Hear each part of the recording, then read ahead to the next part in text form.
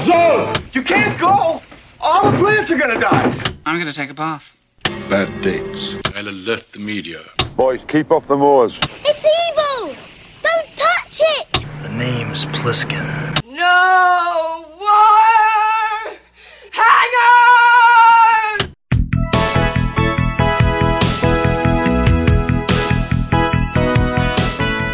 Welcome to a very special Vintage Video Patreon pick, where our patrons at the $100 tier are invited to request any pre-80s title they'd like for a custom review from the Vintage Video team, overanalyzing what you've seen and spoiling what you haven't. I'm Patrick O'Reilly. I'm Jesse Bayless. And I'm Richard Wells. And today, Carlos Moda has asked us to review The Birds, released March 29th, 1963. It was written by Evan Hunter, based on a story by Daphne du Maurier, directed by Alfred Hitchcock, and released by Universal International Pictures, or Universal Pictures.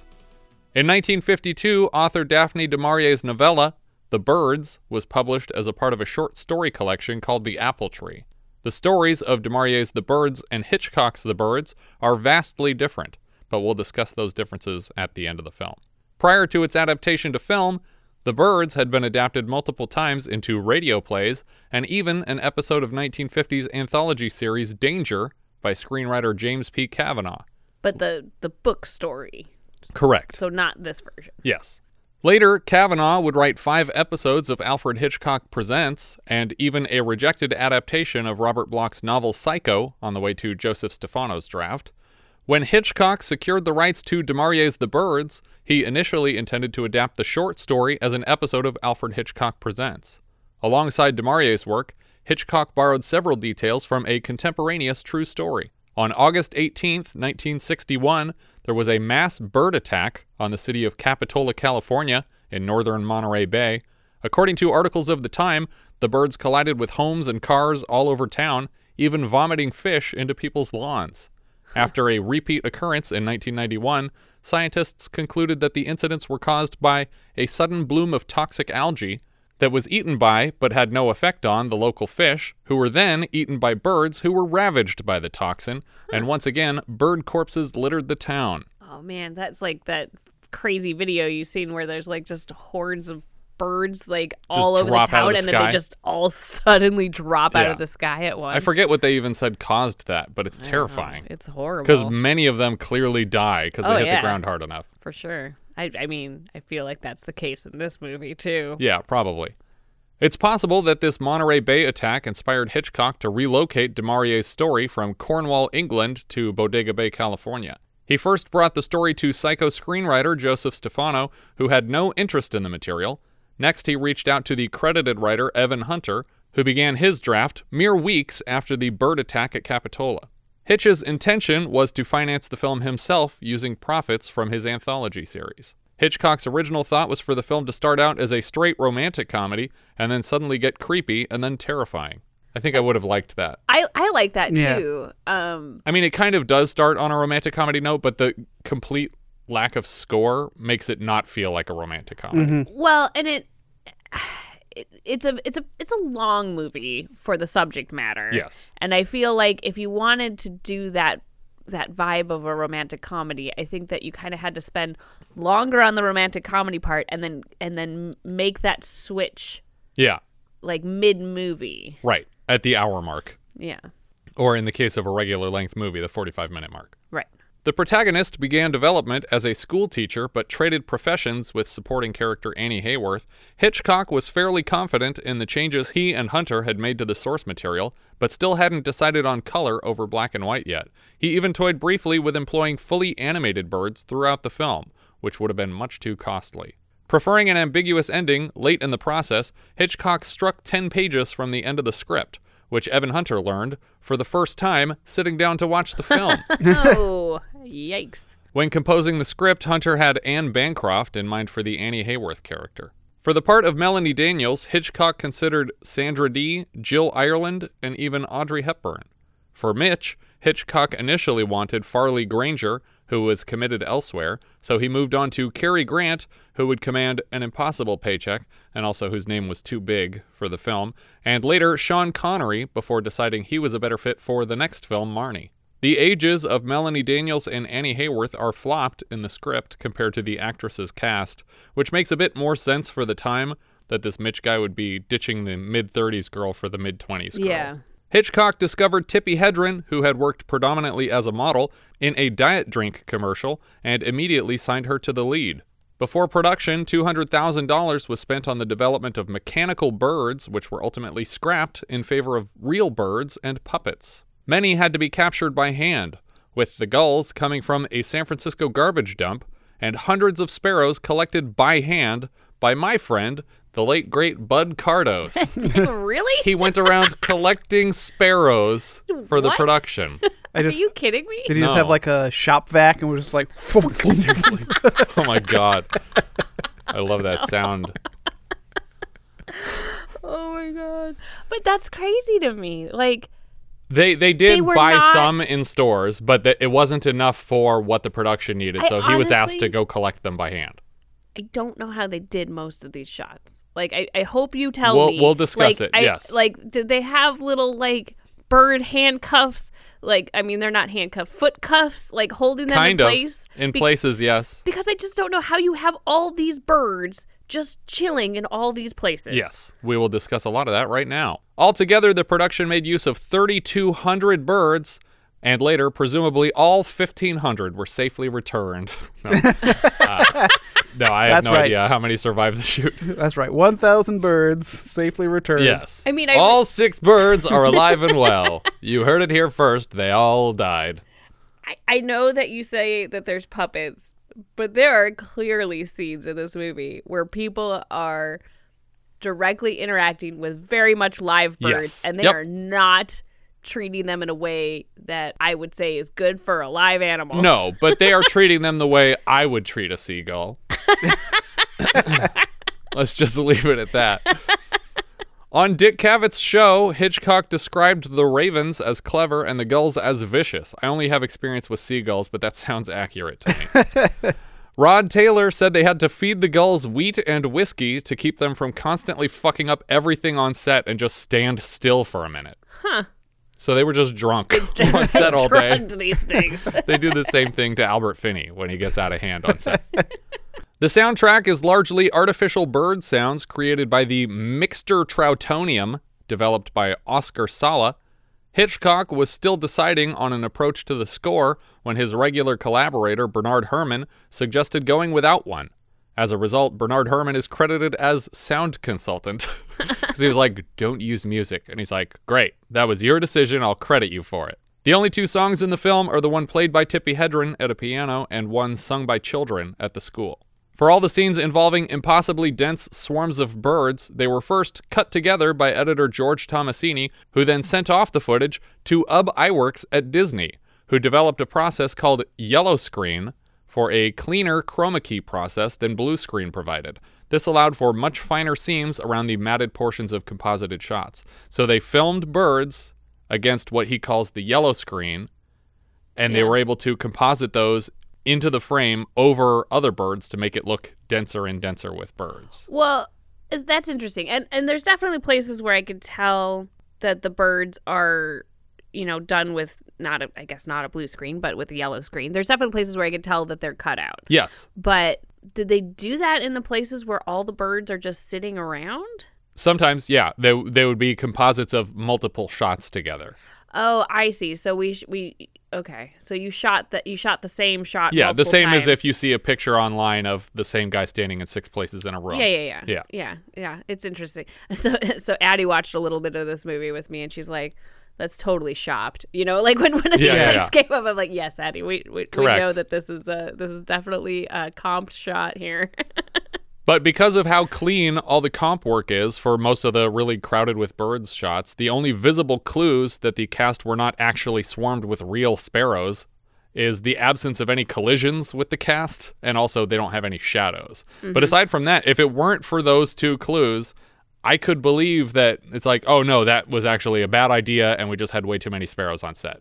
And that's how we got that shot. It's very convincing. Yeah. But I honestly, even with the shots that aren't, like, I don't even know how you shoot those composite shots. Like, how are these birds just not fucking off? Like, well, because like, I don't get it. they had to shoot them in a small glass case against when they tried it with a blue screen, the wings were flapping too much that they would get a blur, and obviously you're seeing the blue through the blur. But that was what the yellow screen process was intended to fix, so that you wouldn't see a color behind anytime the wings are blurring. And so they were able to get a sort of transparency effect that really blends these things well with the shot. And apparently when Akira Kurosawa saw The Birds, he was like, I don't get it. How did you do this? I don't understand. And The Birds is in his like top films of all time. I mean, I'm still sitting here thinking this, and mostly because of the the restrictions of the time. Like I know how we do it now. He would honestly look worse today. Yeah, for sure. It probably would. But it's just it's astonishing what they managed to accomplish here. It is. When the film premiered in the UK at the Odeon Theatre in Leicester Square, speakers were installed covertly in the trees to terrorize the exiting audience with bird screeches and flapping wings. That's awesome. I love that idea. The screaming woman's face on the film's poster is often mistaken for Tippi Hedren, but the reference still it was drawn from is actually Jessica Tandy, whose dress has been artificially colored the same green as Hedren's famous wardrobe. It comes from the scene where the sparrows come out of the fireplace. The Birds received only one Oscar nomination for Ub Iwerks, who lost to Emil Cosa Jr. for his work on Cleopatra, but Iwerks did receive honorary Oscars before and after this film for his achievements in the field of special effects. The writer and production team were fully prepared to move on to a sequel, but Universal had no interest after The Birds underperformed compared to Hitchcock's previous film, Psycho. Eventually, a sequel did come together in the form of 1994 TV movie The Birds 2: Land's End. Oh, God. Which I watched yesterday. Oh, boy. No. And I'll discuss that at the end. In 2007, GoldenEye director Martin Campbell was attached to a new adaptation starring Naomi Watts, but the project fizzled. She's a great choice, though, for that part. Yeah. We start with a Universal logo under the sound of birds cawing, and then cut to a horrible murder, by which I mean a large group of crows swarming the sky. But aren't they mostly... They're all ravens in this movie, though, right? Some of them are ravens, some of them are crows. Okay. I specifically looked it up because they of this only movie. ever call them crows in the movie, but Hitchcock has said that some of the crows were played by ravens. Well, they're definitely ravens. When I looked up the distinctive features and then started watching for it, I'm like, these are all ravens. They tried to minimize the use of ravens because, like Hitchcock said, they were very smart. Yeah. And they break things and figure out how stuff works, and just they wreak havoc on set. Coincidentally, people were looking out the window at the courthouse today where I was, and some guy's like, oh, look at those crows, and I was about to correct him to tell him that they were ravens when the dude next to me corrected him. And I was perfect. It's conveniently just looked this up. Actually, those are ravens. Oh my God, you're still alive. I don't know what that's from. That was Hitchcock was correcting the guy. Oh. My terrible Hitchcock That impression. was your Hitchcock impression? Well, actually, that was my Hitchcock impression. It's just a guy drowning. Sounds like you're trying to do the Red Letter Media guy. Pour it in a tea. The Birds was the first film to open with the Universal Pictures logo since 1947. In between, they were using the Universal International logo. We open in San Francisco, where Tippi Hedren as Melanie Daniels crosses a street. She walks behind a poster that is actually a moving seam between two shots, an exterior shot on location in San Francisco, and a soundstage. But I didn't notice it on my first pass. Well, no. I didn't notice it until the third or fourth time I was watching it. That I was like, wait a minute, that looks really a little janky as it moves by. Do you guys recall the last time we saw Hitchcock use this trick? Where something moves by in the foreground and we wipe to... Was it Frenzy? It was Frenzy. It was outside the house where the woman gets strangled. Melanie is wolf whistled by a child and then smiles in response, but is briefly disturbed by an enormous flock of seagulls over the city, and then steps into Davidson's pet shop just as a cameo from director Hitchcock walks two white terriers out the door. These were his personal dogs, Jeffrey and Stanley.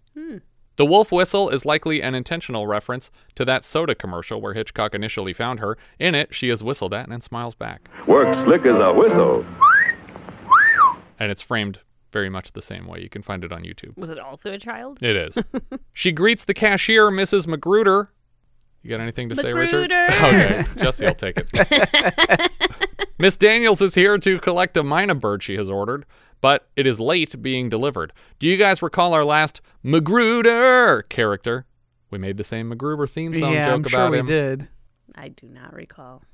Arthur Mallet played the guy. Oh. That's right. Savage Harvest. Magruder assures Daniels that the bird will be full grown, but she'll have to teach it words if she wants it to speak. Rather than wait around, Daniels suggests a delivery may be in order. When Magruder steps away to call and ask about the late delivery, Rod Taylor as Mitch Brenner enters the store and immediately mistakes Daniels for an employee here. She seems taken by him, so plays along with it. I was not familiar with Rod Taylor's work, outside of maybe The Time Machine before this, and I was startled by his resemblance to a young Robin Williams. This pet shop is so cool. Isn't it great? It's 2 stories, and it has the second story, is like a railing balcony over the first story, and it's just second story is just all birds. And it's all beautiful too. It's gorgeous. Yeah. It's just an amazing shop. That has got to be some pricey real estate in San Francisco. For sure. I assume this part is a set but even that seems very expensive to set up. Mm-hmm. He's ordering lovebirds as a birthday gift for his 11-year-old sister, preferably friendly ones. Daniels appears not to recognize even the most popular bird species in the store, and sensing this, Brenner starts messing with her to test just how little she knows about birds. He convinces her to open a cage and hand him one, and it flies all over the store until it lands in a bowl on a counter and he tosses his hat over it. Daniels and Magruder applaud Brenner's bird recovery skills as he puts the bird away and nicknames it Melanie Daniels. Back in your gilded cage, Melanie Daniels. What did you say? I was merely drawing a parallel, Miss Daniels. How did you know my name? A little birdie told me. So he's known all along that she didn't work here and just wanted to see how far she'd take the scene.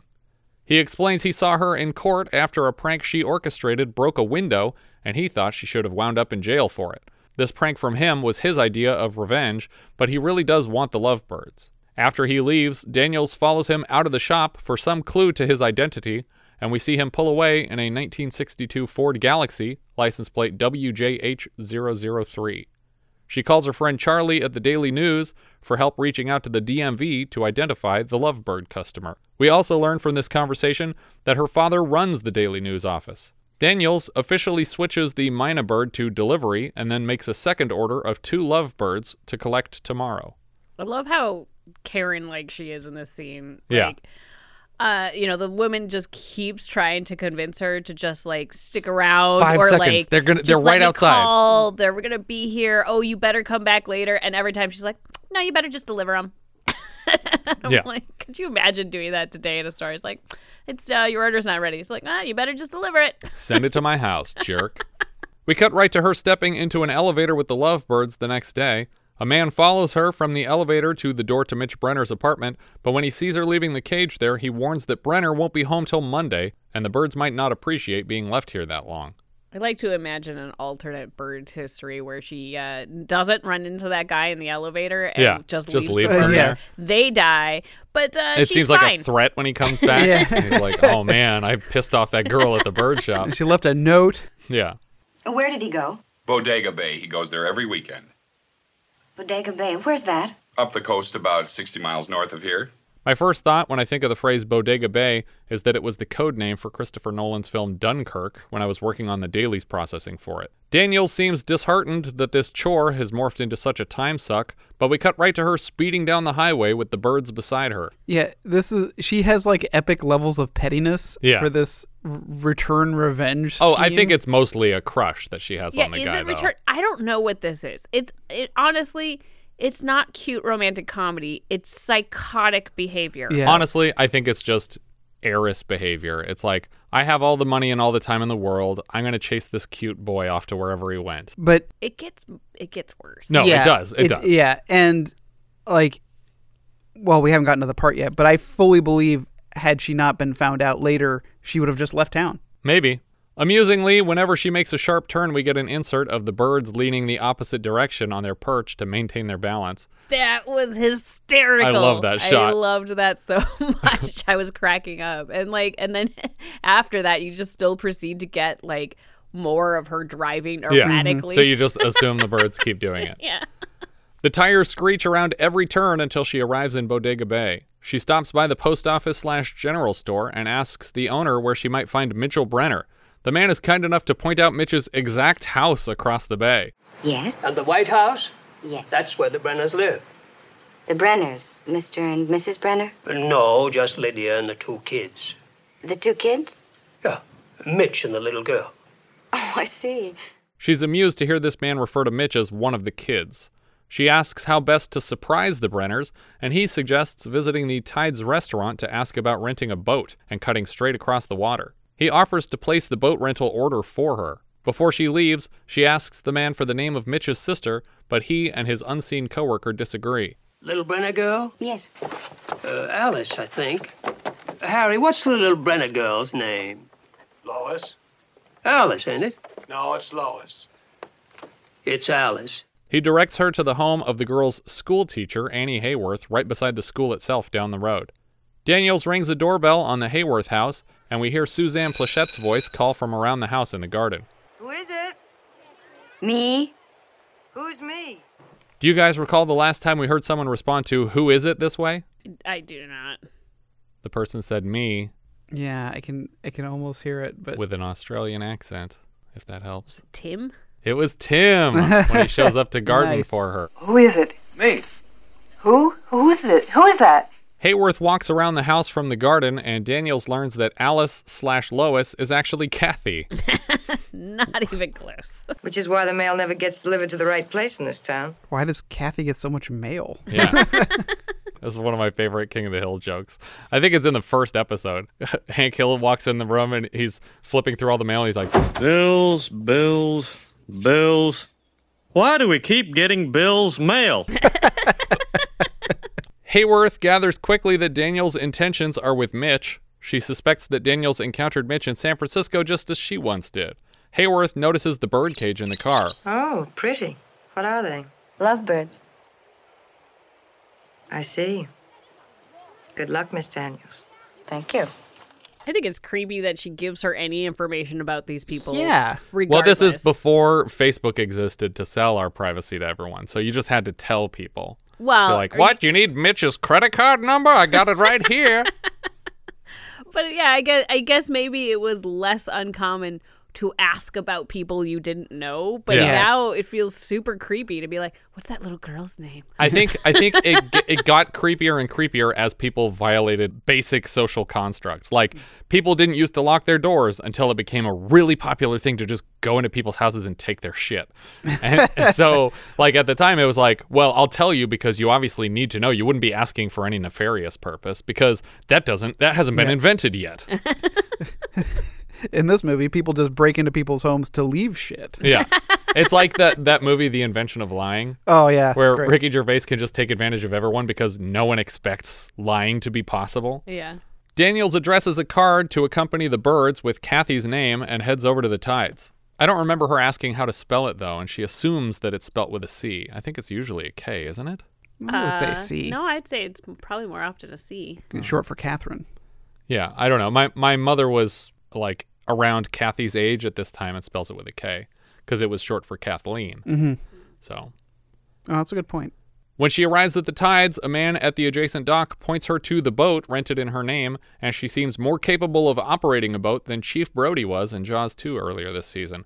Do you guys recall the last time we saw a lady in a fur coat sitting all alone in a boat? Lifeboat? That's right. As she approaches the house, she cuts the outboard motor and starts rowing to avoid drawing attention to herself. She sneaks right into the Brenner home and leaves the birds in their den with Kathy's card and then sneaks back out to watch silently as Mitch finds the gift. Now, okay, when she drops the bird off, she puts the letter there and then she rips up a different one. Yeah. She had a card that was addressed to Mitch saying, here's the birds. They hopefully they can help you, whatever. Yeah. She says what the letter said later in the movie. She decided late in the prank to address a card to Kathy instead because she didn't want to give away her feelings for Mitch or to imply that she came here specifically for him. And it went along with the prank better that it's like, here's the exact gift you wanted right where you wanted it. She's going to think you put it here. Did she sign the card? It just said to Kathy. Oh, well, what did the inside of the card say? That was the outside. I love you. Marry me. Please give this to Mitch. Yeah. I love Mitch. That's what it said on the inside. What the hell? This is the weirdest card ever. He comes running back out of the house to look for a departing car and then notices her in the small boat. When he rushes inside for binoculars, she gets the engine started and they're suddenly racing each other to the opposite end of the bay. I 100% thought she was not going to be able to start this engine. Yeah, she's having trouble at the beginning. I think that's just to imply, like, she would have beat him across this bay for sure, so they need her to have trouble so that he has a chance in the race. Just as she's pulling up to the opposite dock, a gull swoops down and clips Daniel's head, causing blood to drip down her face. Mitch helps her out of the boat and leads her to the Tides restaurant. When they enter to get her cleaned up, the entire crowd quiets down to see the bloodied woman. The bartender is worried this injury might be blamed on his establishment, but Mitch insists Miss Daniels isn't here to sue anyone, and the man takes his word for it as a lawyer. The owner of the actual Tides restaurant allowed Hitchcock to shoot in his establishment free of charge, with only 2 simple demands. He wanted a line in the movie, and for the male lead to be named after him. What? Insanely, Mitch Zanuck, owner of the Tides restaurant, got both of his wishes. Now, did they actually shoot in Bodega Bay? Yes. And they actually shot inside the Tides restaurant. And that's a restaurant that was actually named the Tides. Yes. That is amazing. Yep. Like, of course, free, go for it. Yeah, like, I feel like I would have no rules to this. Yeah. I would just be like, please shoot in my restaurant. I will pay you because people will come here forever. Yeah. Yeah. You're Hitchcock. You just made Psycho. Please shoot in here. It's like Hitchcock was probably like, sure, we'll name the character after you and you get a line, but I'm going to fuck this place up. Yeah. It's like, all right, I'm going to send in 100 birds. When Mitch Brenner leads Bleeding Melanie into the restaurant for the first time, the voice we hear asking, "What happened, Mitch?" is that of Mitch Zanuck. Mitch Brenner, I should say, cleans up her head with cotton and peroxide. He asks why she's here, and she lies that delivering the birds was convenient because she was on her way here to visit a former classmate, Annie Hayworth, already, and that she's staying with her for the weekend. He seems to know she's lying again, and suddenly his mother Lydia, played by Jessica Tandy, arrives to check on her son. She was confused to see his car in town unexpectedly. Mitch tells his mother that he's invited Daniels for dinner tonight, as she agrees to meet them at the house at 7. I like that we've had a Hitchcock with just Hume Cronyn. And now one with just Jessica Tandy. Yeah. Apparently, because Hume had worked on a couple Hitchcock movies previously, he was in Lifeboat, obviously, and before that, I think, Shadow of a Doubt, that he and Hitchcock were friendly enough that he actually did some script consultation on this script. So he was, like, able to punch up lines for his own wife, potentially. We cut to Daniels successfully renting a room from Annie, and Annie complains about the enormous and noisy flock of seagulls passing overhead. Don't they ever stop migrating? That night, Daniels fixes her makeup just outside the Brenner home. When Kathy notices Daniels waiting on their porch, she rushes up to offer a hug in exchange for the lovebirds. She asks if they're opposite sexes because she can't tell the difference. And apparently, it's extremely difficult to tell the difference and usually requires a DNA test. The Brenners were out in the barn because their chickens have been acting strange, and Lydia intends to call the man who provides their chicken feed to complain because they won't eat. It reminds me of a tweet I once posted about starting a business that sells chicken feed labeled impeccable because birds will refuse to peck it. As she speaks with Fred, she learns that other people's birds have been a bit sick lately as well, and it might have nothing to do with the feed. Lydia makes a plan to check in with Dan Fawcett, another local chicken owner, with a similar problem to see what he's come up with. Turns out Dan buys a completely different brand, so the food might not be the issue, unless they share a common ingredient, which I can imagine 2 chicken feed brands might do. Yeah. Yeah, especially in the era of local manufacturing. Yeah. 50% sawdust. Yeah, but it's the good stuff. Later, Melanie sits down to play the Brenner's piano, and Kathy starts chatting with her. The specific piece she plays is Claude Debussy's Deux Arabesques. Kathy asks how Daniels knew she wanted the birds, and she mentions speaking to Mitch in San Francisco. Kathy says her brother knows a lot of people there from his time defending hoods in the city. Kathy. Well, Mom, he's the first to admit it. He spends half his day in the detention cells at the Hall of Justice.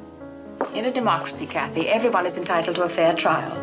Your brother's practice... Oh, Mom, please. I know all that democracy jazz. There's still hoods. She mentions one such client who fired 6 rounds into his wife's head. 6 times. Can you imagine it? I mean, even twice would be overdoing it. Don't you think? I like that line from her. Yeah.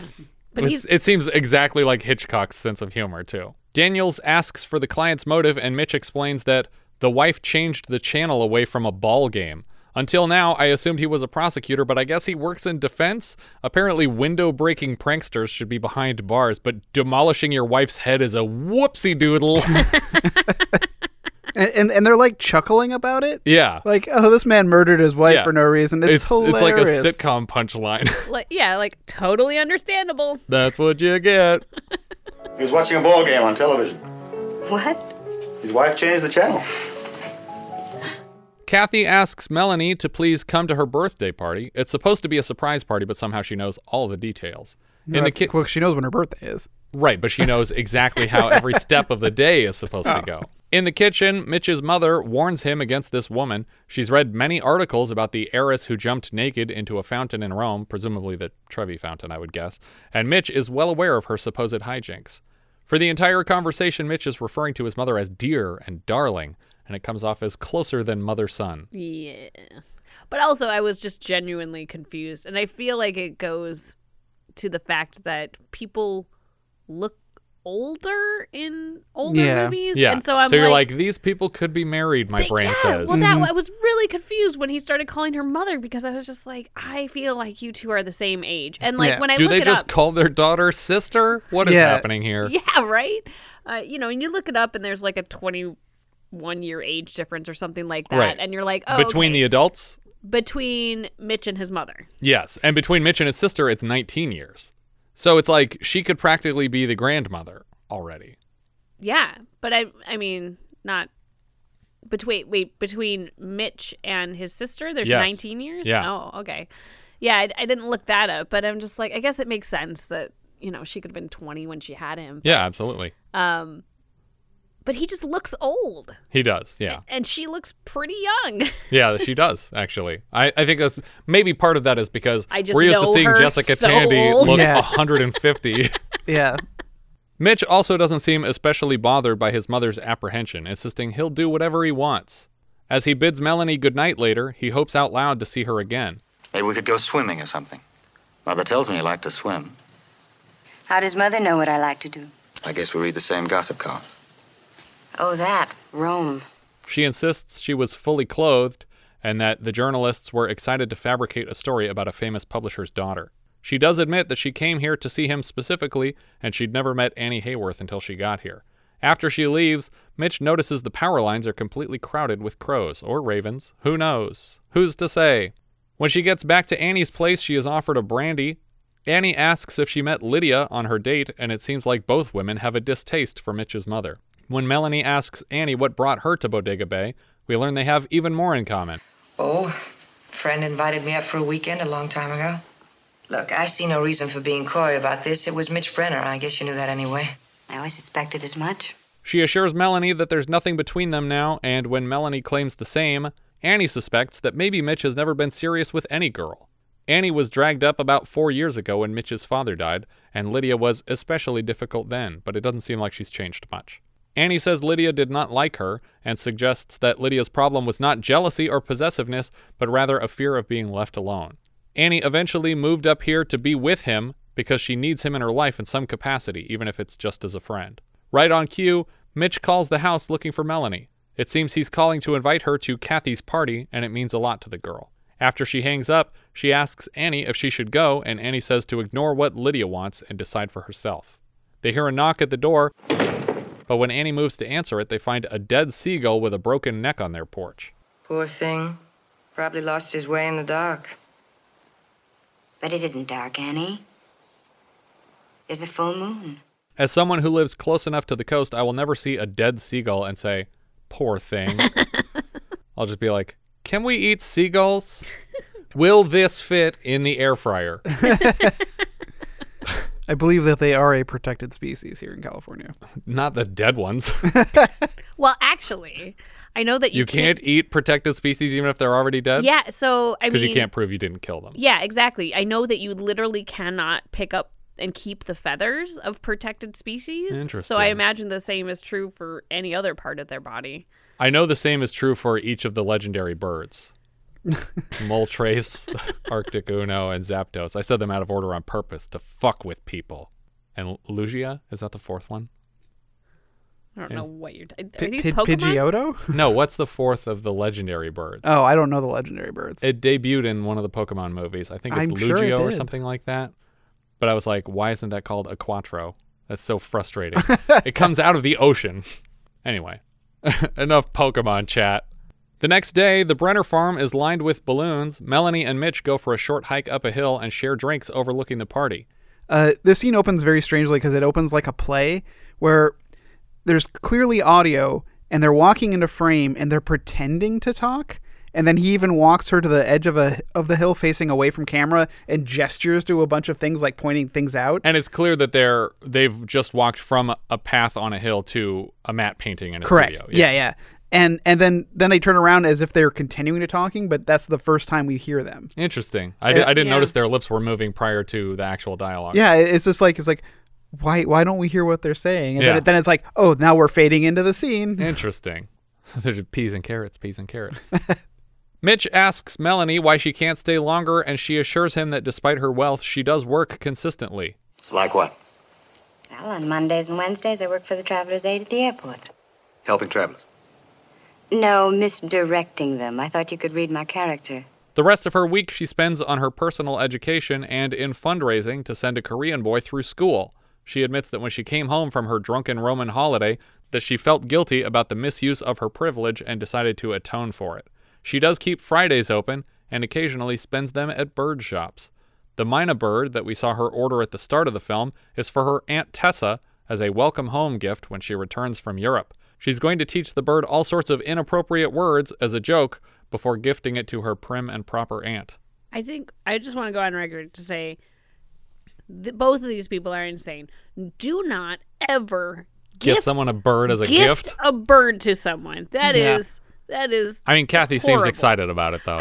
I realize that, and perhaps she said she wanted them, and this is fulfilling that wish. But like, don't surprise somebody with a bird. It's a pet. This is both a responsibility, and birds live a long time. Yeah, this is a long responsibility. If, gun to your head, someone makes you buy me a bird, it needs to be able to say fuck. Yeah. So. And ravens figure can that mimic. out. Or it needs to fit in the air fryer. We've established. Right, yes. Yeah, if it's a seagull, it needs to be a small enough. How big would you say our air fryer is? It's an XL. Is it? Yeah. Okay. I mean, when you take the feathers off, it's probably smaller. Yeah. I'll step on it for a while, too. Fuck seagulls. Can you spatchcock a seagull? What the fuck? We're going to have to edit that out. I want to get arrested. They're protected animals. No, you can't spatchcock them. Just out of curiosity, what the hell does spatchcock mean? It's the way you can prepare a bird, such as a chicken or a turkey, where you like cut the spine out and flatten the carcass so that it cooks more evenly. Oh, like the famous serial killer Alfred Spatchcock. How he used to do to his victims, which were primarily birds. And a few humans. Otherwise, he wouldn't technically be a serial killer. Spatchcock. It's how Hitchcock ate his birds. Yeah, exactly. When Mitch asks about her family, Melanie explains that her mother left home when she was 11. Their private conversation away from the party catches a lot of side-eye from Lydia as she brings out a birthday cake with 11 candles. Kathy is wearing a blindfold for a party game when suddenly a seagull swoops down and nips her in the head. When a dozen more join the fray, all the adults leap to action and rush the kids inside as quickly as they can. The birds are able to pop balloons with their beaks, a feat which was accomplished by taping their mouths shut around pins. What? Which seems like a terrible idea to have seagulls flying around with needle mouths. Sorry. Yeah. Sorry. What? They taped their mouths closed with a pin in them sticking out so that when they flew beak first into a balloon, they could pop it because a beak isn't sharp enough to pop a balloon. Why not just give them knives? Like, what are we doing here, guys? Yeah. Like, this is crazy. I think needles are cheaper, first of all. Second of all, one of them got away with its mouth taped closed, so they had to find it. I don't honestly understand the whole concept of, like, get away. Like, yeah, what does get away mean? How do you get it back? How? But I don't even understand how you kept all these birds around in the first place. Are they all on, like, fishing line? Like, how are they not just gone? I assume most of them are leashed in some way. But they thought that the seagulls would be calm enough just from, drinking them under the table. And then that didn't work. And then hearing loud explosions as they were flying. Yeah, they're used to that shit. Bonkers. I in the remake, I see this as hummingbirds. Just like, can you imagine just being like darted at by a swarm of hummingbirds? That is scary. Really, The Birds is overdue for a straight remake. Get on that, Universal.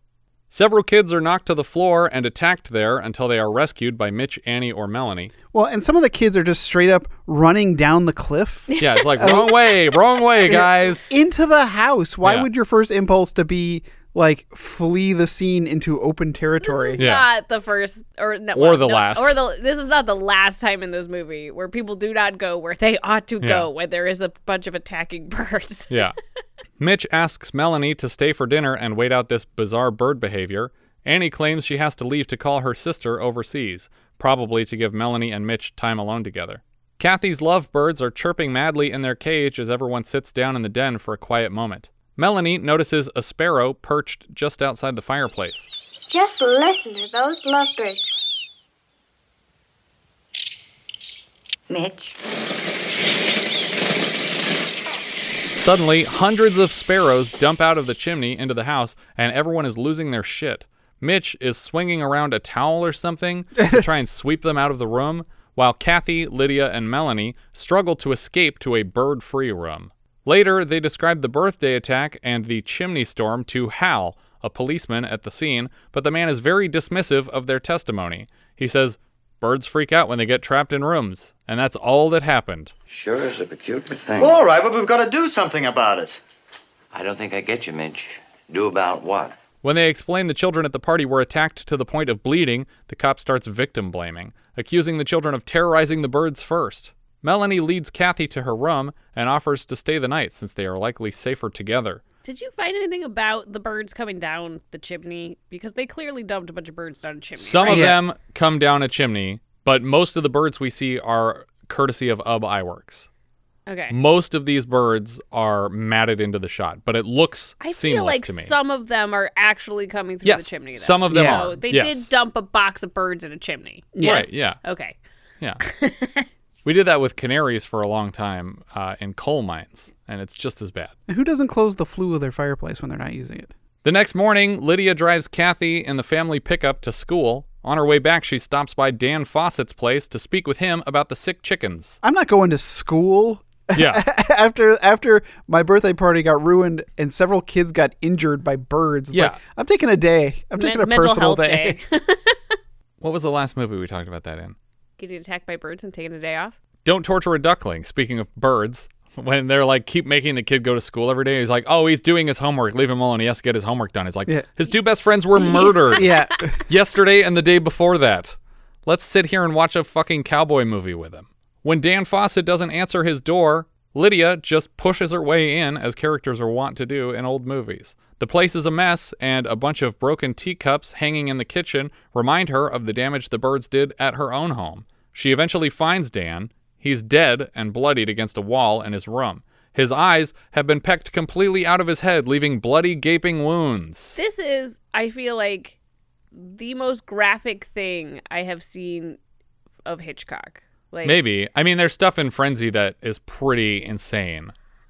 I mean... Like brutal strangulation during rape. Yeah, okay.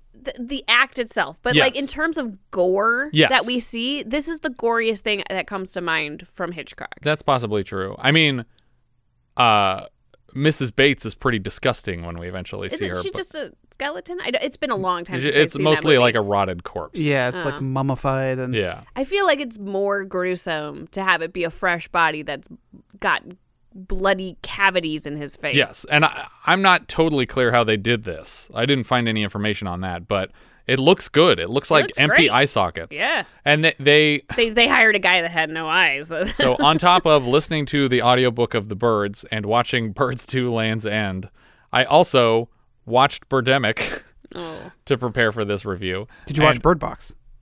I've never seen Bird Box, actually. Does that have anything to do with anything? No, it has nothing to do with anything. Okay. But in Birdemic, they do a lot of eye gore, and I'm pretty sure it's that's how he pronounces it, right? I was just going to say that. Because it seems like a clear reference to The Birds. I mean, so much of that movie, obviously. As Lydia is finding him here in his room, just over her shoulder, we can see a framed illustration that looks suspiciously like an aerial shot we'll see later in the film, which various sources have deemed to be matte painter Albert Whitlock's concept art of an exploded gas station seen from above. But the middle of the drawing, where any of the fire might be seen, has been pecked out by birds. Like, the picture frame is destroyed, so it doesn't give anything away. It just looks like a picture of a city from above. Yeah. Lydia can't even summon a scream, instead just gasping and choking out sounds as she stumbles back to the truck to drive home. She races full speed back to the farm and can't even tell Mitch what she's seen. Eventually, they get her in bed to rest as police are investigating Dan's farm. Melanie pops into Lydia's room with tea for her. They actually have a nice moment here. Apparently, they shot this scene with them both being very angry and standoffish, and nobody liked the way it turned out. Yeah. So they did it again and had it be kind of a moment for them to reconcile. Mm-hmm. Melanie reassures Lydia that Kathy is safe at school. Lydia describes all the shattered windows at Dan Fawcett's place and keeps thinking of the giant windows at the school. I honestly don't see the harm in going to get Kathy now and holding on to her just in case. Birds are literally murdering people in this town now. Why risk it? Lydia spends some time describing her late husband. She talks about how he was so vividly connected with her children, and she wishes she could do the same. She admits to Melanie that she feels a bit threatened by Mitch's affection for her, but she also hopes that she might connect with her son through their relationship by better understanding Melanie. I don't even know if I like you or not. Is that so important, you liking me? Oh, yes, I think so. Mitch is important to me. I want to like whatever girl he chooses. Lydia knows that if she doesn't approve of Mitch's choice, that Mitch will choose the girl over her, but Melanie isn't so sure that he could drop his mother like that. Lydia sobs at the thought of being left alone here, but she also has a young daughter, like 19 years younger than Mitch, so you won't be alone, and you still have time to get comfortable with it or die. She blames the situation with the birds for her emotions.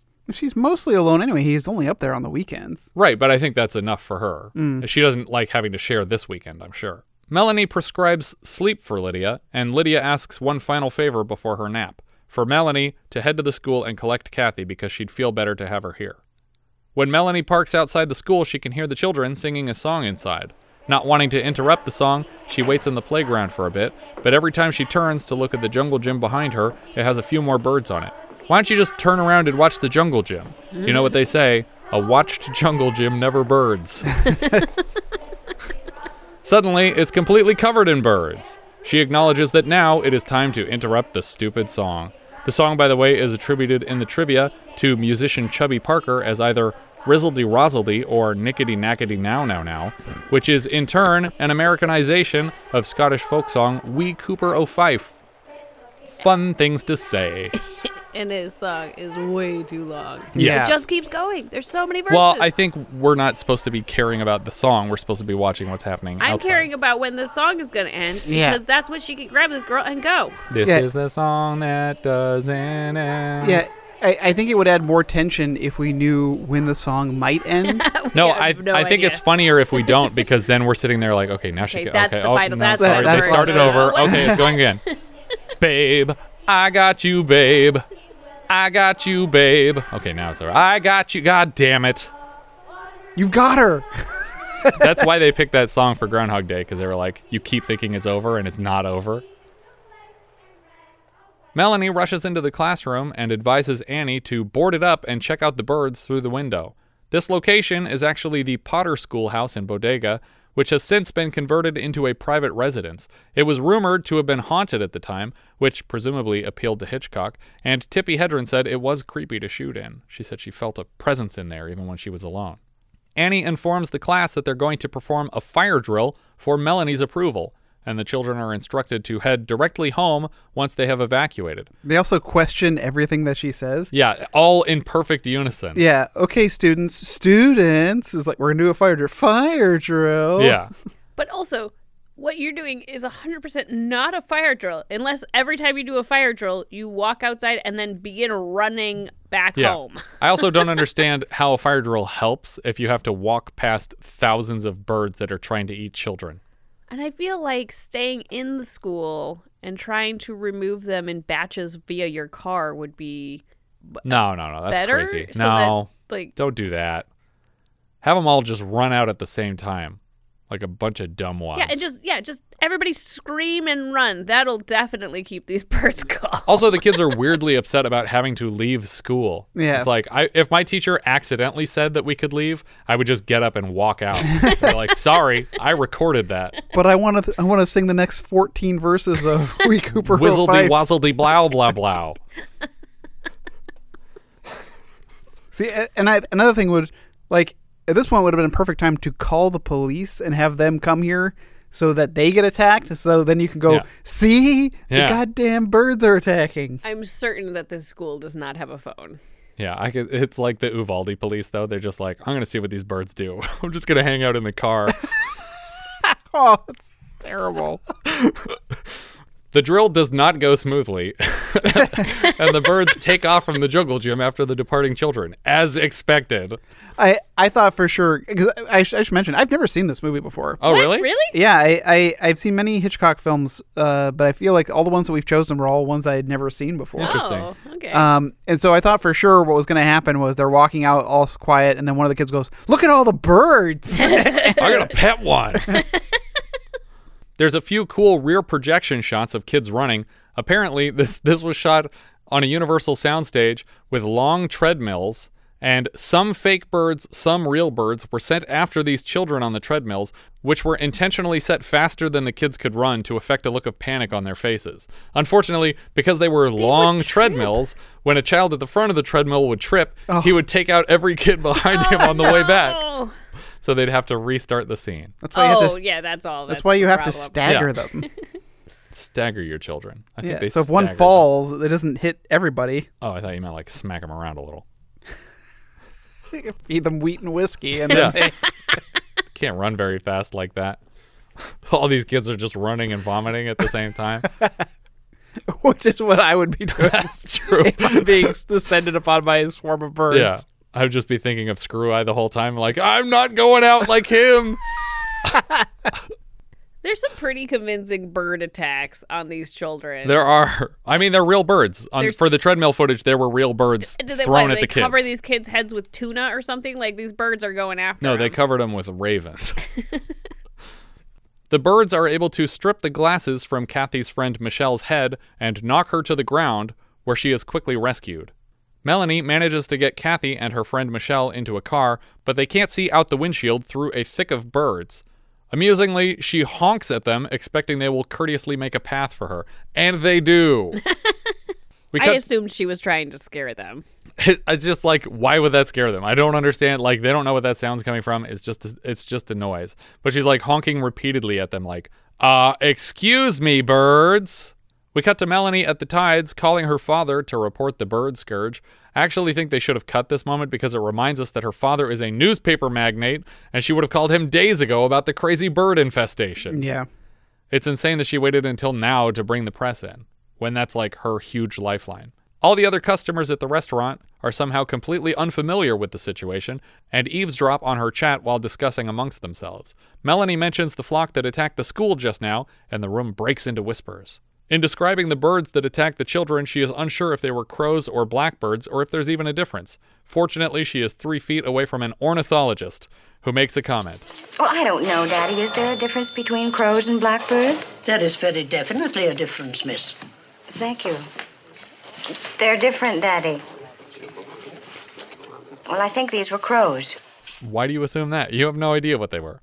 The woman takes issue when she overhears Melanie's claim that the birds attacked unprovoked, or that several birds were coordinating these attacks together.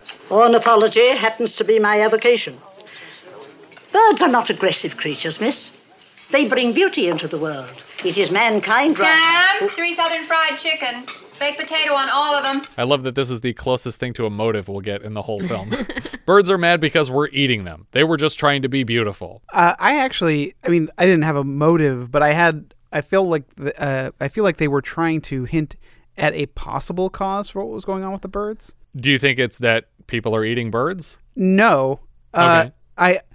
This is just a theory. I mean, they never explicitly state in the film what's causing this. Yeah. But I have a long reach theory. Let's hear your theory, and then I'll share mine. My theory, when they were describing that the chickens wouldn't eat, I was wondering if there's some kind of an affliction affecting birds, a bird flu of sorts. Right. This is making them sick. Is making them sick, and they're starving, and so that's they're trying why to eat flesh. Yeah, that's why they're just they're aggravated and angry, like an animal with rabies. They just start lashing out. Yeah, I'd buy that. My other theory was that being thrown into the Trevi Fountain was bad luck. Oh. And so the birds are. So it is her fault. Incarnation of that luck. Because the lady blames her for this. Right. Yeah. I think the film wants you to at least suspect that it's her fault, if not the fault specifically of the lovebirds that she brought to town. Because there's the swarm of birds also in San Francisco. Right. Next, Melanie calls Dan Fawcett's farm to reach Mitch. She tells him about the bird attack at the school. A crazy Ralph Harbinger character at the end of the bar claims the end of the world is nigh. I feel like in all these conversations that she's having with the guests at the restaurant and her father, I'm like, she doesn't mention the fireplace incident once to any of them. I'm like, this is multiple bird attacks. This is birthday party, fireplace, school children. Like, this is not a coincidence. It's not an isolated thing. The first time I came in here, I was bleeding from the head because a seagull crashed into me on purpose. But she doesn't reiterate all of the instances when birds are crazy in this film. Yeah. A grizzled old boat captain complains that seagulls have been hassling his fishing boats on a much grander scale than usual. A woman eating lunch with her children asks everyone to stop talking about bird attacks because their kids are freaking out.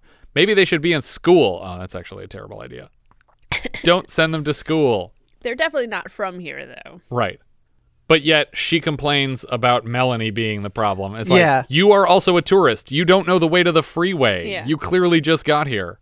The ornithologist tries to explain away each attack. The seagulls were just looking for fish. Melanie asks what the crows wanted from the children, and the woman turns the question around on her.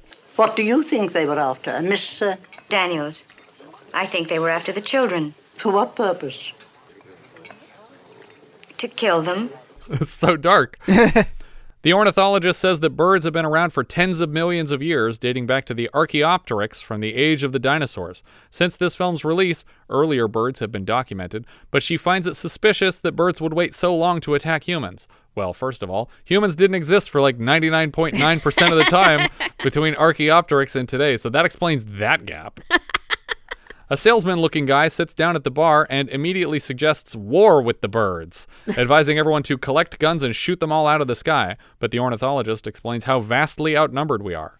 It is estimated that 5,750,000,000 birds live in the United States alone. The 5 continents of the world... Kill them all, get rid of them messy animals. ...probably contain more than 100 billion birds. It's the end of the world. Which continents is she discounting? I get...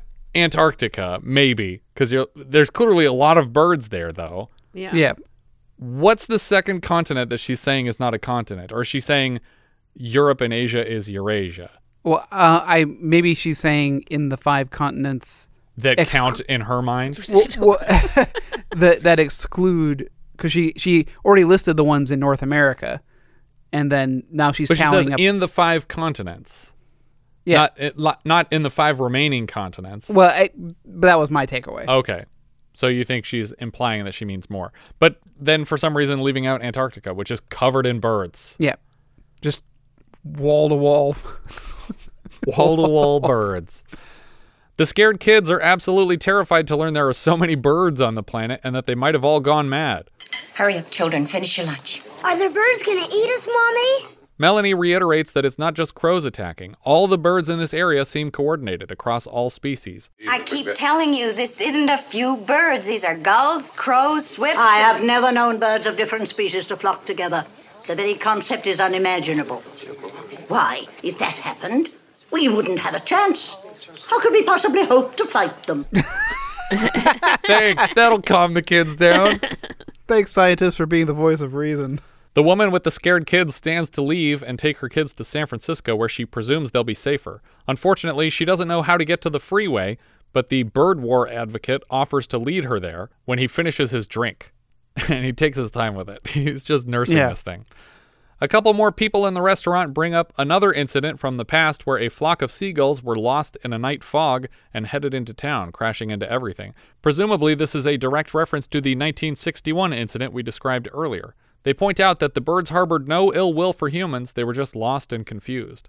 By now, Mitch has arrived and demands that the town take some action against the birds, but he doesn't make much headway, since only Melanie here and the grizzled fisherman have any direct knowledge of the attacks. Based on the seagull story, Mitch recommends creating a false fog to confuse the birds again and maybe send them out to sea or something. But we never follow up on this. It's just an idea he spouts off and we never come back to it. One of those false fog operations.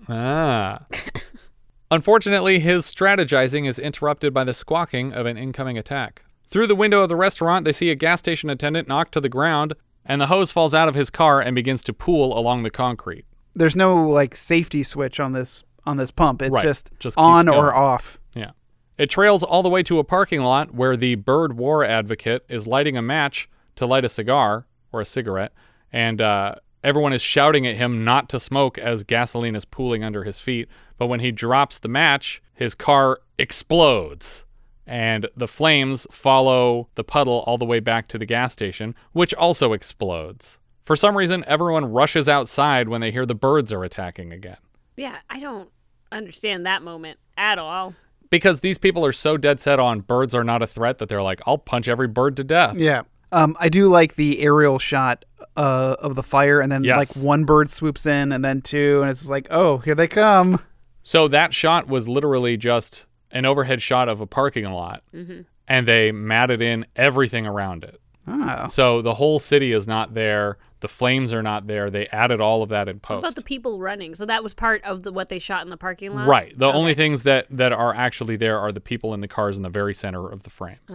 Which we saw when we went to Universal Studios for their special effects show. Yeah. That's like the centerpiece of their teaching us how a matte painting works. Yeah, it looks fabulous. Yeah. Seagulls float in front of the camera, and then they grow in numbers until the cacophony of their chirps is unlistenable. Instead of staying in the safe restaurant, Melanie takes refuge in a phone booth outside.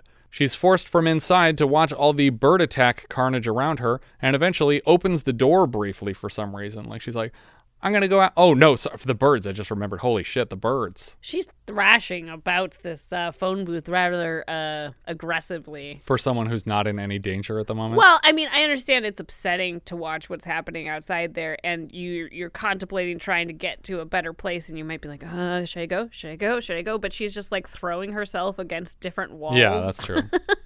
The seagulls start crashing full force into the glass around her and cracking it in places. Firemen trying to put out the flames turn their hoses occasionally on the birds. I think they even hit the phone booth at one point. Yeah, I think they do.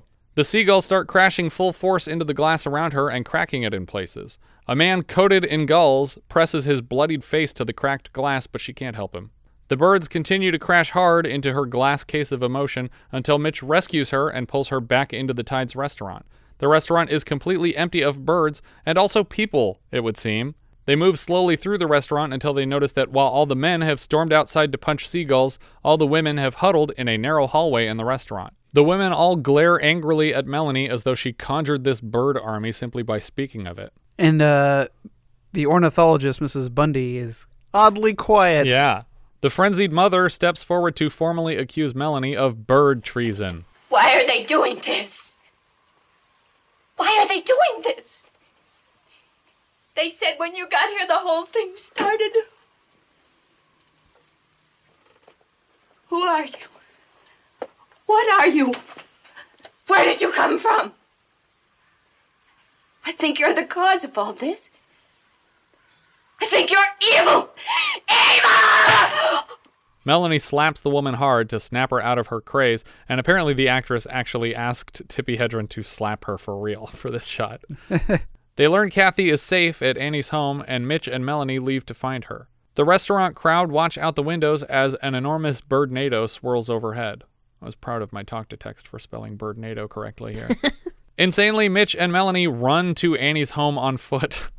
Yeah. What are you doing, guys? Where's the car? There's birds. Remember the birds? The exterior of the schoolhouse is lined with crows, so they creep slowly past it as though that will fool them. The crows again. Shh.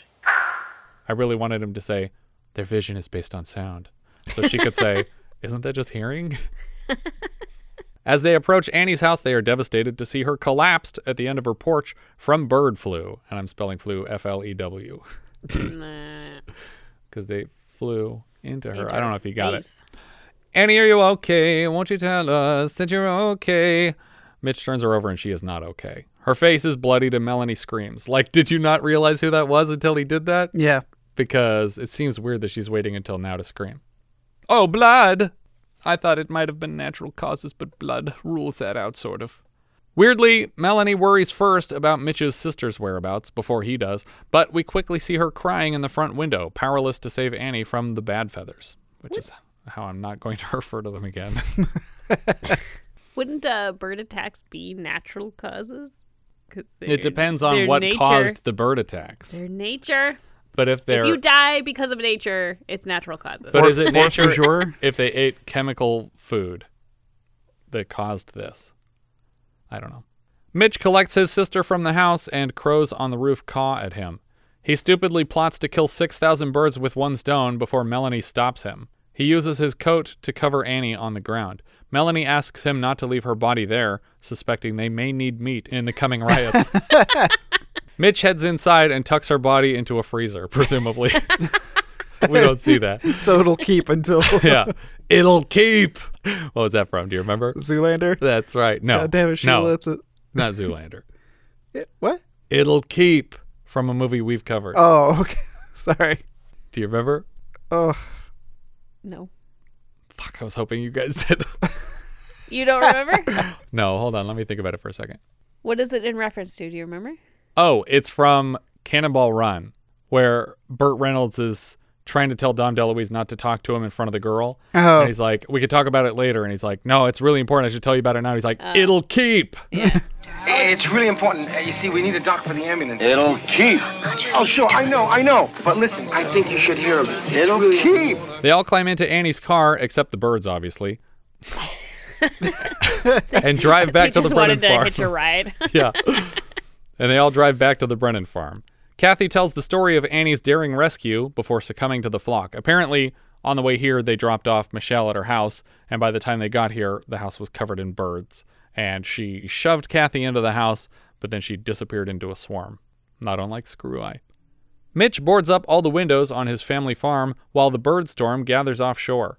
On the radio, they hear a broadcast about the local attacks, but nothing outside of town, or not far out of town. Lydia badgers Mitch for a long-term plan, and when he keeps leaning on improv, she loses it for a minute. I would too, because he's kind of like... Why? He's not an elected official. He's just another person in the house. Give him a break. I don't know. He was really vague. He's like, oh, we'll figure it out. Yes, they will. If Yes. she doesn't have a plan, then she doesn't get to get mad at him for not having a plan. But like right now, everything is okay enough that you're able to be outside nailing boards to your house. Now is the time to get the hell out of here. Right. Yeah. We're between attacks. We've already established that there is like a calm between storms. We have functional cars, unblocked roads. Like we should have seen a road out of town get blocked by something, like a billion woodpeckers knocked over a sequoia. Yeah, like I needed them to have a reason to stay in this house. Yeah. That makes sense. Like somebody was injured and couldn't be transported or something. You know, why not just or like, someone was you know what? pinned to a wall in a way that they would die if you were moved. Whatever was. Swing away. Yeah, exactly. Just pile into the car and go stay. Now I'm just picturing them with baseball bats just knocking birds to death for the rest of the movie. Swing away. Oh my God, we never thought of bats. Sometime later, Kathy asks to bring her lovebirds into the living room, but Lydia won't allow it. No! But, Mom, they're in a cage. They're birds, aren't they? Mitch suggests leaving them in the kitchen for the sake of their mother's sanity. Kathy has lots of questions about why this is happening, and her brother offers no explanation, because why would he have it? Presumably, thinking back on the day's events, Kathy encounters a bout of nausea and throws up in the adjoining bathroom. She's got the flu. A few chirps outside the house quickly multiply into a whole avalanche of caws. The family braces for what's coming, and suddenly a window shatters somewhere in the house. A seagull has pierced a window pane, and disturbingly, Rod Taylor yanks back and forth on a live seagull's head, trying to push it back out a shattered window, no doubt cutting them both in the process. This is hard to watch. Yeah, because there's blood on both of them, and I don't know whose it is. Tastes like gull blood. But I don't know that because that's illegal. They're also, in this scene, like... in the living room. Yeah. So with the fireplace, that had hundreds of birds flying down it before. Like, do you think a little bit of fire is going to stop them from coming down your fireplace? We've discussed this problem before, but we'll come back to that. Okay. Mitch reaches through the broken window for a handle on the storm shutter that he insanely didn't close in preparation for this nightmare. You boarded all the other windows, but these windows that came with boards, you just left open to the birds. They have a fire going in the fireplace now to prevent another sparrow swarm. Do you guys recall the last time we kept the fire going to keep creatures from coming down the chimney? Savage Harvest? Savage Harvest. They kept a fire so the lions wouldn't come down the chimney. And we pointed out, that's not going to fucking stop a lion. Yeah. If they jump into a chimney, they're going to pop out of your fireplace, whether it's on fire or not. Yeah, then you have a flaming lion in your living room. Do you want the only thing hundreds scarier of than a flaming lion. gulls in your living room? Yeah, they're just setting everything on fire. Running around, setting everything on fire. Jesus. Oh, and there's a couple of scenes where they're just like, Kathy, can you bring the lamp? And she's got like a hurricane lamp. It's like, oh, don't be running around with lamps full of kerosene. Let's set this whole house on fire right now. Suddenly, a pounding at the door becomes beaks protruding through the wood, and this is not a honeycomb door either. This is a solid wood door that the beaks are piercing completely. To achieve this effect, fake seagull heads were attached to hammers so that stagehands could pound them into the door and force the beaks through the wood. Mitch throws his hands up against the door to hopelessly keep the birds out before blocking the wooden door with more wood in the form of a cabinet. That ought to do it. Thanks very much, Ray. When he finishes hammering the wood to more wood, the lights go out. The sound of the birds diminishes, and Mitch suspects they are leaving the house. In the middle of the night, everyone is passed out but Melanie, who tries to call Mitch's attention to some flapping sounds upstairs. When she can't rouse him, she insanely reaches for a flashlight to investigate on her own. Because you know what? Those flapping sounds might be nothing, right? Yeah, who knows? Or maybe they're a bunch of birds that attack people. Well, there's only one way to find out. Investigate alone. It's coming from an upstairs bedroom, and she follows the flaps all the way to the door. And then she opens it. What? What are you doing? Inside the room, it's dark, but when she waves the flashlight around, she sees a hole in the ceiling and hundreds of birds perched all over a bed staring back at her. Predictably, she is swarmed by the mass, who we occasionally see in POV pecking directly into camera. She struggles to reopen the door behind her and calls to Mitch for help, but if she couldn't wake him from downstairs, he's not going to hear her whispering up here. She is completely overtaken by the birds and collapses to the floor just as Mitch realizes what's happening and rushes to rescue her. Tippy was assured that all the birds in this scene would be fake, but many weren't. In addition to that, she was also pelted with stuffed and live birds by stagehands. Over the course of the 7 days it took to shoot this scene, oh my God, she was injured numerous times and suffered exhaustion, for which she was hospitalized. I'm going to go do a movie about lions. That'll be much safer. Yeah. I mean, whose job was it to chuck birds at her? Like, you're stagehand and you're... The guy's name, coincidentally, is Chuck Birds. Isn't that crazy? It was just so convenient. We're like, all right, you're the official bird chucker, Chuck Birds. When he took an aptitude test, they were like, oh, it says Chuck Birds. And he didn't like... He didn't go past that point. Instead of saying, no, that's where I wrote my name, they were just like, is that my job? Okay, I'll pursue that. Mitch manages to wedge open the door and has a difficult time wrestling Melanie away from the seagulls. He carries her downstairs, but the woman we see him carry is not Tippi Hedren. It's her stunt double because Tippi was in the hospital that day. Melanie wakes suddenly from her trance and swats at the Brennans as though they were a swarm of birds, but Mitch is able to calm her down. He tries to quickly treat her wounds, and they put together a plan to leave town in the car, a plan they should have come up with several days ago. Yeah. They need to get Melanie to a hospital right away, but Lydia is scared to leave this non-bird-proof home. They can eat through doors. And roofs. And the ceiling is open. Yeah. Now, I wonder if, like in Lifeboat, he shot this one chronologically to make sure that Tippi Hedren had enough PTSD to play these last scenes here. That's true. You don't want to mess that up and get it out of order, because then she's just a different actress for the first half of the movie. They take Melanie's car because it's the fastest, and obviously a rag top, which is just cool. Not to mention horrifically impractical for a bird war. They're pecking through wood. Yeah. But this fabric top car is definitely better than the metal one that I have sitting right next to it. It's like that scene in Jumanji with the giant mosquitoes pecking through the roof of the car. Oh my God, yeah. It's terrifying. Mitch steps out on the porch to check the front yard, and it is completely carpeted with birds, and presumably below that, a carpet of bird shit. But we don't see a single poop in the whole movie. That's incredible. Mitch manages to sneak out to Melanie's car and park it right in front of the house. On the radio, he hears a man describe the long silent periods between attacks. He also says that the phenomenon is still mostly localized. We get a shot that's kind of creepy from a filmmaking standpoint of the car inching forward through a crowd of seagulls, and I kept waiting for one to go under the tire. Back inside the house, Mitch tells his family the radio didn't have any bad news for them, other than that their town is being ravaged by birds. There are roadblocks. Yeah, but the roadblocks aren't to keep people in the town. and that most people got out, and you're the idiots that stuck around when you had an opportunity to leave. But honestly, when I first heard roadblocks, I was like, oh no, how are they going to leave? And I was like, I'm a fucking idiot. It's to stop people from coming here, not from leaving. They all walk calmly through the throngs of birds outside before climbing into the car. It reminds me of the same scene from Shaun of the Dead when they're all pretending to be zombies, except in that scene there was a reason the zombies weren't attacking them. Melanie starts to lose it and screams no to this plan in general. No. No. Insanely, they leave Kathy in the house to be escorted last. She asks if she can bring her lovebirds since they have proven themselves harmless, and he says, fine, go get your fucking lovebirds, and we're getting the fuck out of here. They're harmless because they're in a cage. Yeah, they can't get out. I would open the door and walk away. I'm like, here, you're not trapped in here, but you're not coming in my car. Yeah. Essentially dooming whatever town they escape to, presuming that these lovebirds are the source of the madness. We end the film on their car headed out of town through a sea of birds, and we fade to black.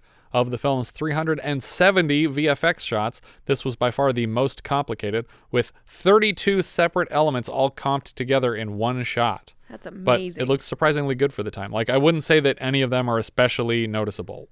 Not a lot of seams here. There's no end card because Hitchcock wanted to leave his audience in the world of the story and not label an exit. Among multiple alternate endings, one supposedly followed the car to San Francisco, where they would find the Golden Gate Bridge fully draped in birds. Oh, that would have been kind of cool. And also horrendously expensive for that VFX shot, I'm assuming. No, they'd have to place each bird individually and be like, stay here. I will be right back. Hold perfectly still. Everyone find their bird buddy. In the novella, both stories are called The Birds and take place in seaside towns terrorized by flocks of berserk birds, but beyond that, they have almost nothing in common. They share no characters. In that story, a farmhand named Nat Hawken lives with his wife and 2 children in Cornwall when the birds attack the family in their home one night. The town is slow to accept their testimony, but eventually similar attacks are reported by major news networks from London and throughout the country. In London, the sun is fully blotted out by passing flocks of birds. Unlike the film, the novella made a brief attempt at explaining the phenomenon. The bird attacks are attributed by scientists to the migratory patterns of starving birds blown way off course by an Arctic airstream. Though I think they also make mention of the tides being responsible, maybe for their feeding schedule or something like that. It ends with our protagonist surrendering to his fate and enjoying one last cigarette while deeming the situation hopeless. In the sequel, Birds 2, or The Birds 2, Land's End, in the wake of the death of their only son, a couple and their 2 daughters move to a small seaside town, or possibly an island, I think I heard someone call it an island, where they try to start their lives over. Surprisingly, the plot of the sequel is a much closer adaptation of the original novella, with a scene where the father comes to rescue his 2 daughters in the night as birds swarm their room. Tippi Hedren appears as Helen, who runs the local general store and is coincidentally the only person who believes the father's story. So she came back, but not to play the same character in a Birds sequel where she survived the first Birds. They do make a quick mention of a past incident in Bodega Bay, and even specifically that situation only lasted a couple days, so I guess things calmed down pretty quickly after the events of The Birds 1, if you accept The Birds 2 as canon. In Birdemic, Shock and Terror, a man bumps into his high school crush and scores her number. Later that afternoon, he makes $1 million deal at work, and his crush signs a contract to be a model for Victoria's Secret. Great writing so far. Things are looking good for our protagonist when suddenly, the company he works for is acquired for $1 billion and things look even better. He makes a sharp turn into green technology just as a scourge of birds terrorize the town he and his girlfriend are from. They and another couple head out on the road. Their friends die and they meet a scientist who says global warming did it. Birdemic. Brilliant. That's The Birds, everybody. I like it. Ordinarily, this kind of movie, I would have been like, if it's Alfred Hitchcock, he's like the king of that. Just do it in black and white. But the color here is great. I love it. Yeah. I think you really sell the mood of this town with all the grays and like neutral tones, but also that she's wearing this like sort of seafoam green dress, that like the characters kind of pop out in like Easter colors a little bit. And I just really like the tones overall for the whole story. And it also makes the blood pop when everything else is kind of bland or lighter colors. And then suddenly you have dark, bright red everywhere. Yeah, I agree. I like this movie. I mean, I've seen it before. Yeah. A couple of times. I think the only thing that stood out to me differently this time around was the length of the film. I really feel like it drags a little bit at the beginning to get going. Yeah. But overall, I really enjoyed this one. I think they could have cut a couple of the side quests on the way to Bodega and these two people meeting, instead of having like introduce every single character in the plot one at a time as she's, oh, don't forget scavenger hunt. You got to go to the school teacher's house. You got to go to this place. You got to go to that place. You got to go to Tides. It's like Tides isn't even the place that rented her the boat. They just mentioned it because it's like this place is going to play a big part of the movie. So go over there. Yeah. I liked it a lot. Again, I had mentioned this is my first time seeing it. Yeah. Shamefully. I feel like this is the kind of movie that I probably had seen just mentally through osmosis. You know, You've seen enough of it. Yeah, like the phone booth scene, the children running scene. Yeah, definitely that jungle gym scene I feel like is the awards show clip that they constantly show. So I feel like it's like, yeah, I get it. Birds are attacking people. Yeah. But, you know, having the full context and obviously, like I like everybody who's in it. Yeah. You know, and, you know. It's fun to see Veronica Cartwright as a kid. Yeah. I guess she was pretty well known as a child actress. I didn't realize that. Yeah, I didn't know because I mean she's still great. Yeah, but I know her best for her adult work that she's done, not porn, but work she has done as an adult. But for sure, it's a thumbs up for me. It's an Alfred Hitchcock classic. Yeah, big thumbs up. Now that I can officially say that because I've seen it. Yeah, and Ub Iwerks, the comp work he does is just phenomenal here, and that's specifically like.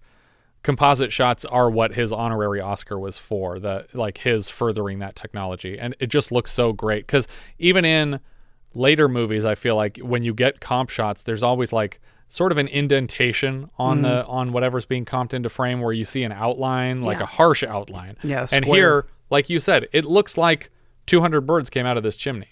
It just legitimately looks like they're all there in the shot. You know, I think that there's definitely some shots that aren't as good. I mean, like, honestly, the comping on, like, her driving shots are some of the worst in the film, whereas... Are you talking about the rear projection stuff, the background? Yeah, but where, you know, where that looks kind of cheesy, you know, the way it just used to look. Yeah. But, like, the comping of the birds is pretty damn good in most places. I feel like, honestly, by the 60s, that rear projection for driving scenes was a stylistic choice.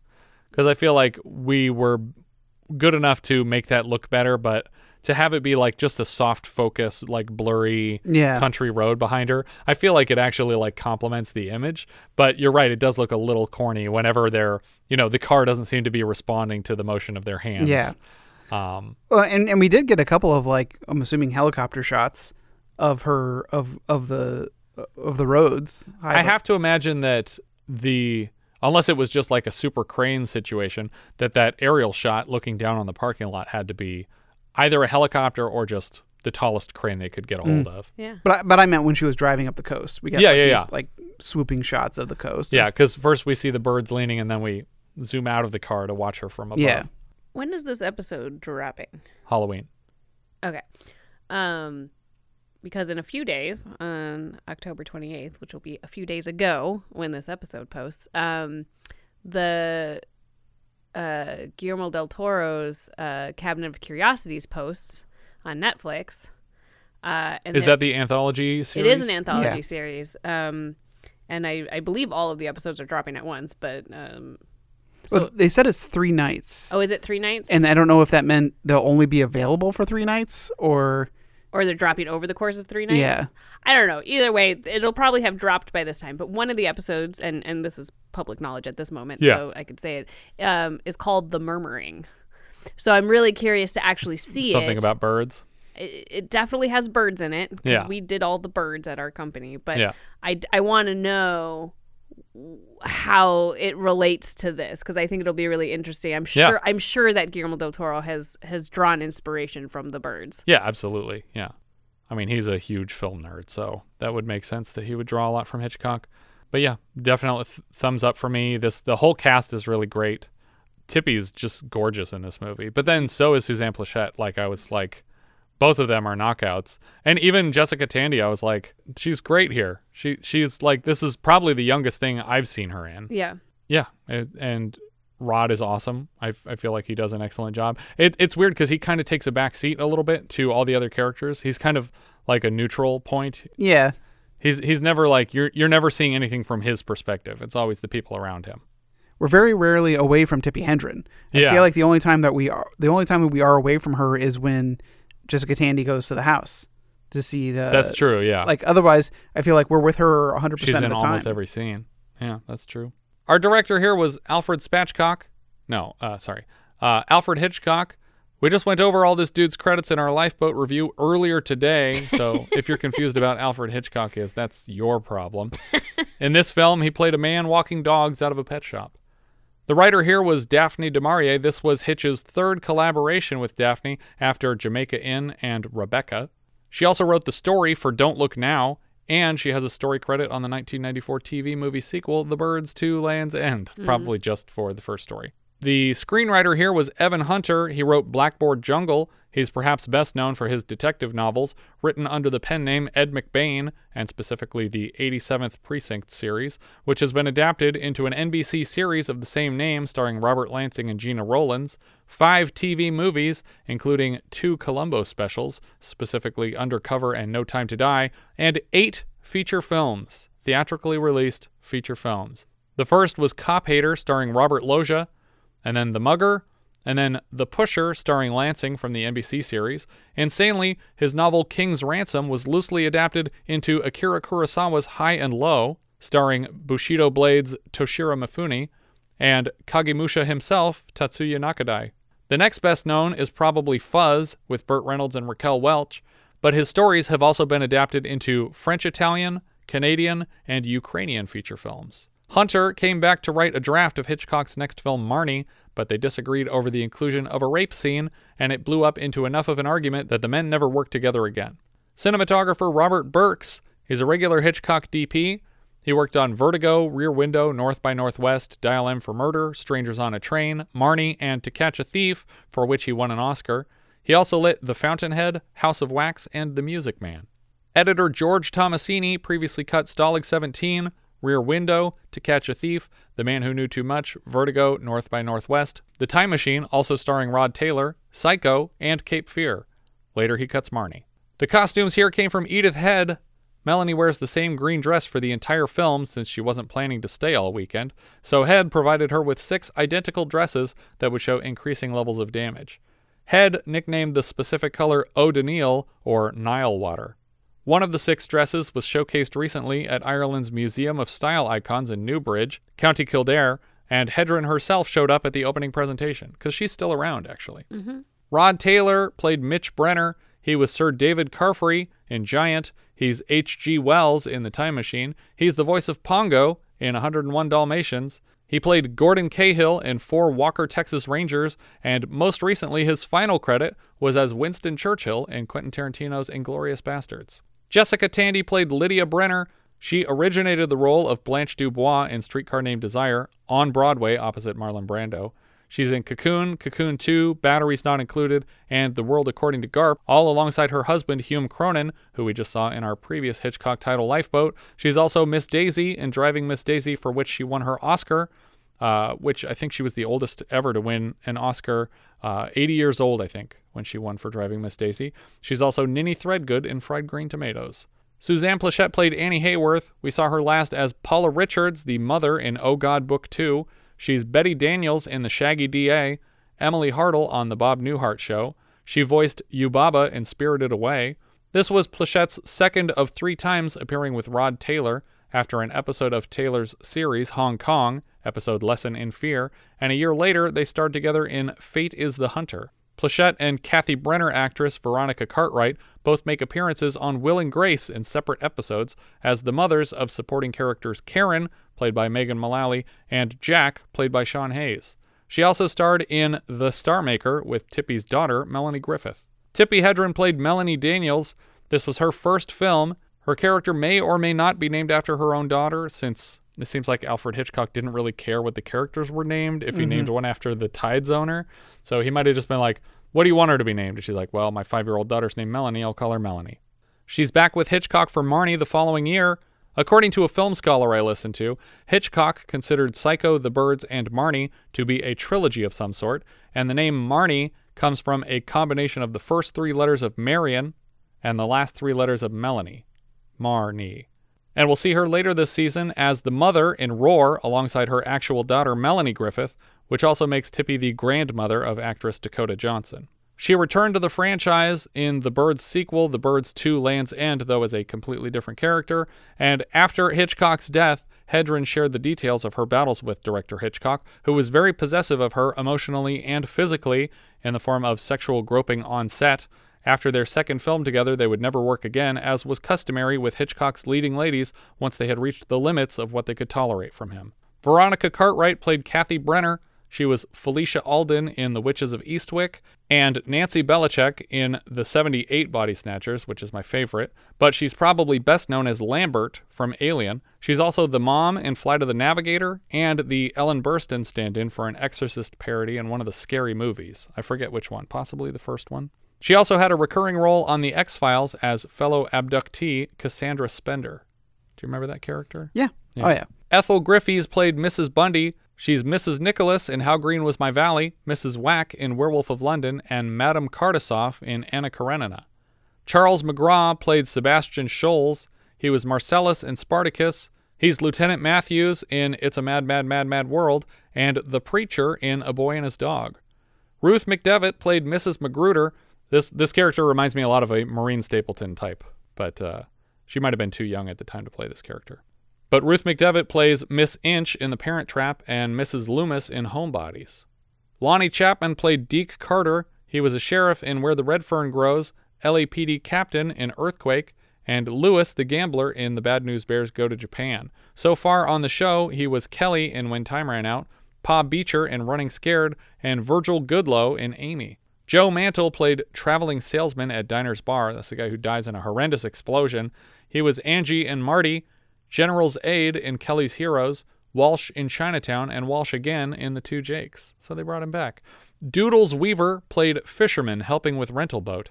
He's a forest ranger in Bigfoot, and we saw him earlier this season as Sterling in Earthbound. Doodles Weaver is actually the uncle of Sigourney Weaver, who, of course, starred alongside Veronica Cartwright in Alien and also worked with Melanie Griffith in Working Girl. I really want to see the script of The Birds and just have this really long name for the character of the boat. It's like fisherman helping with rental boat. Yeah, every time a line comes up. Yeah. Malcolm Atterbury played Deputy Al Malone. I think that's the guy who's like, what do you want me to do? Birds came out of your chimney.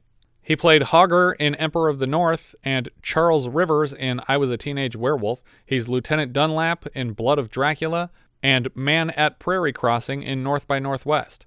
Carl Swenson played the drunken doomsayer in The Diner. He's Dr. Heinrich Gunther in Judgment at Nuremberg, Sandy McKees in Vanishing Point, and Lars Hansen in 41 episodes of Little House on the Prairie. The same year, he voiced Merlin in Disney's Sword of the Stone. Yeah. The guy who keeps saying, you're all gonna die. You going to Camp Blood, ain't you? Richard Deacon played Mitch's city neighbor. He was Joseph Rotman in The Happy Hooker Goes Hollywood last season. Deacon also appeared as Fred Rutherford on Leave It to Beaver, where his daughter Violet was played by Mitch's sister actress Veronica Cartwright. Elizabeth Wilson played Helen Carter. Where was Helen Carter in this? I don't know. I imagine she's because I love Elizabeth Wilson. I did not see her in this. I mean, I imagine she must be someone at the restaurant. That's the only time we see a bunch of people together. Maybe. We've had her so far in exclusively Lily Tomlin films, specifically 9 to 5 and The Incredible Shrinking Woman, and she was Mrs. Braddock in The Graduate. That's Dustin Hoffman's mother, I believe. She's also the woman pretending to be Fester's mom in the first Addams Family film. Bill Quinn played Sam. He was Ernie in Dead and Buried and McCoy's father in Star Trek V. Morgan Brittany played brunette girl at party. I think that's the one who's just lying face down in the dirt getting attacked by seagulls. She was Baby June in Gypsy. She's Louise Beardsley in Yours, Mine, and Ours, but she's probably best known for Catherine Wentworth in 56 episodes of Dallas. Dal McKennon played Sam the Cook. That's the guy who comes out and he's like, "What's happening? We're at war with the birds?" He's the voice of Tuffy, Professor, and Pedro in Lady and the Tramp. Later, he provides the voices of Tintin on The Adventures of Tintin, Gumby and Pokey on The Gumby Show, and Archie Andrews on The Archie Show. So he's a very heavy-duty voice actor character. Arnold Roberts played Townsman. He was Commuter in Airport, Townsman in Blazing Saddles, and Cowboy in The Muppet Movie. So far, we've seen him uncredited in roles for American Gigolo, Little Miss Marker, and Blues Brothers, and later he shows up in The Sting 2, The Star Chamber, Scarface, and in Pee-wee's Big Adventure as an Alamo tourist. Jeannie Russell played Schoolchild. She was Margaret Wade, the Lucy to Dennis the Menace's Charlie Brown. Rory Stevens played Scared Boy in Diner. He was Chucky Murdoch in 4 episodes of Leave It to Beaver, and he appears later in Carrie from professional Hitchcock impersonator Brian De Palma. Those are all the credits I have for this one. What do you got? She was the waitress. The waitress. Wasn't she the waitress? Oh, that must be her. It must be. I mean, that's definitely her. Just the woman in the yellow dress there, I think I recall being the waitress. Okay, so Helen Carter is apparently the waitress at the Tides restaurant. Because Lonnie, what's his name? Sorry, Lonnie Chapman played Deke Carter. Both have the same last name. Well, maybe they run the place together. It's a husband and wife who operate the place. That wouldn't be the first time for sure. I think that's everything for The Birds. Thanks again to Carlos Mota for their generous contribution to the show. If there is any title you'd like us to review, our top Patreon tier includes a custom review of any pre-1980 title. If you have any thoughts you'd like to share, we are Vintage Video Pod on Twitter, Facebook, Instagram, YouTube, and Letterboxd. Or as I've said before, many times before, you can find each of our full movie rankings for the year. We can also be found at vintagevideopodcast.com. Thank you so much for listening, and I hope you'll join us next time when we'll be discussing whatever you choose. We leave you now with a trailer, if there is one, for The Birds. There is for sure a trailer, and Hitchcock trailers are always great, so enjoy.